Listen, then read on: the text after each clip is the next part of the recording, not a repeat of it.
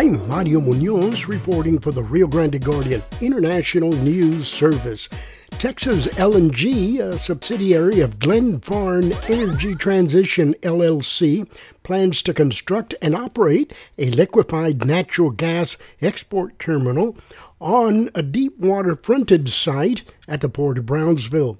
On January the 2nd, during the first meeting of 2024, the Cameron County Commissioners Court heard from residents opposed to a tax abatement for the LNG project.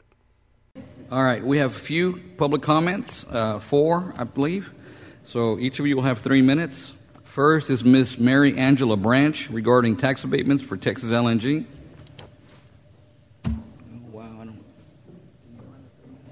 You need a timer? Yeah.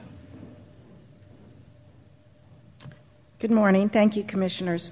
My name is Mary Angela Branch, and I'm a homeowner in Port Isabel, and I'm here to comment on the tax abatement agreement with Texas LNG, which the court unanimously voted to approve in spite of local opposition at the December 19th meeting. Tax abatements to Texas LNG are not and never will be an incentive to keep them here. They decided on this location in 2014. Their permit is specific to this particular environment and location. They cannot threaten to build elsewhere if new tax abatements are not granted. They would have to apply for a new permit, which would cause further delays, and it has already been 10 years since they were permitted for our port. Giving the tax incentives now is not fiscally prudent nor beneficial to our growing community, especially in light of the fact that only 75 permanent JAL is said and done.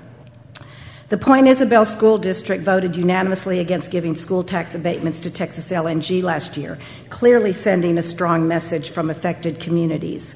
Do not grant county tax abatements in deference to one of our school districts. Listen to your constituents and do not consider, publish, nor enter into any agreement with Texas LNG granting abatements. Please. We're a poor county. Taxes are rising year after year. Rent is skyrocketing. Housing prices are 40 to 50% overvalued and climbing. Costs of goods and services are at an all-time high. Giving tax abatements to billion-dollar corporations, I know you've heard this over and over, that can absolutely afford to pay taxes should not be a consideration.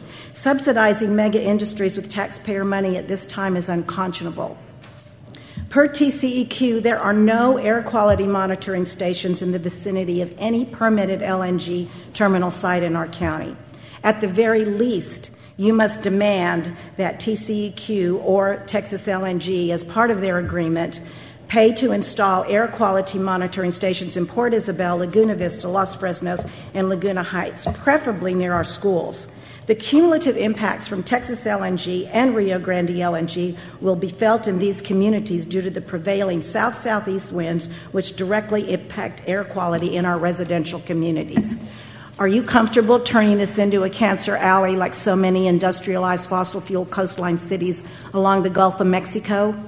I hope not. Without air quality monitoring stations, we won't know what damage has affected our children until it's too late. And TCEQ is already being cited with blatant abuses and violations on permitting and air quality. 3 minutes, you're up, ma'am. Thank you. Thank you. Would you like your written comments also to be made part? Would you like your written comments to be made part of the record in the email? Okay. All right. All right.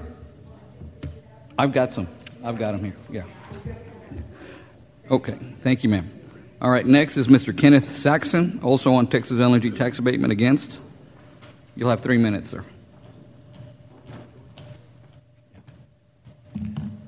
Thank you, Commissioners. Oh, sorry.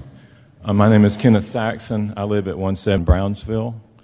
In my comments, I would like to address the Cameron County, Texas Chapter 312 Tax Code Tax Abatement Agreement with Texas LNG of Brownsville, LLC. In particular, I would like to point out the weakness of this document, particularly its many faults and unenforceable claims and agreements. This document purports to lay out the way that Cameron County will provide a tax abatement to Texas LNG worth millions and millions of dollars. To be eligible for this abatement, Texas LNG must meet with certain conditions and requirements, or so one might assume. Here's a quote from Article 2 of the document. As conditions precedent to the company receiving the abatement granted herein, the company agrees to the following commitments and performance requirements. Most notable are these so-called employment requirements. First, during construction, Texas LNG will have a goal to hire 35% of their full-time employees from regional residents. Are these new hires or merely regional workers who are already employed by a company, such as Bechtel, that is contracted to do the work? We don't know. Second, during the first operational year, Texas LNG will have a goal to hire 35% of their full-time employees from regional residents.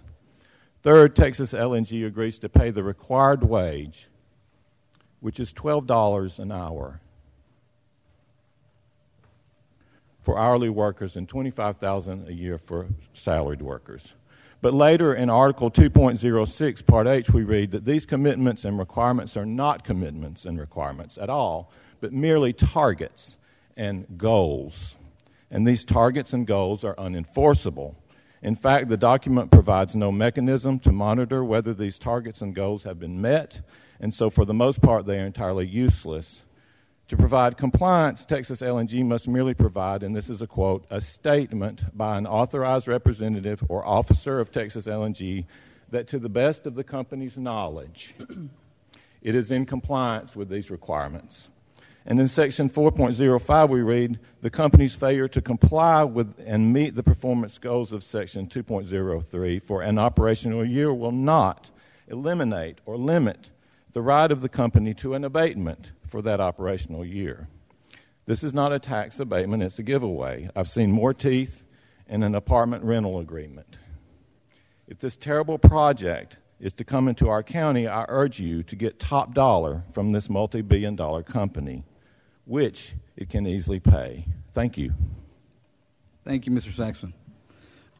Okay, next we have M. Teresa Gallegos, also on the tax abatement for Texas LNG against. Ms. Gallegos, are you present? No? Online? Okay. The last one we have is Ms. Marjorie Jacobs, also on tax abatements for Texas LNG against. Is she present or online? Okay.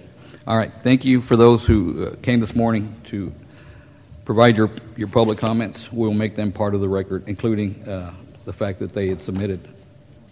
Texas LNG is a subsidiary of Glenfarne Energy Transition, LLC. Glenfarne Energy Transition released the following statement. Glenfarne Energy Transition, a global leader in clean energy and the owner of Texas LNG, is dedicated to Cameron County and improving the social, economic, and environmental quality of life for local residents and businesses. We are proud that Texas LNG will be the lowest emission LNG facility in the United States. The construction and operation of Texas LNG will improve the quality of life for the area, bringing hundreds of direct and indirect jobs with competitive pay to the area, along with billions of dollars in economic development. And we look forward to continuing to engage in conversations with the community and its elected and appointed leaders to advance our community.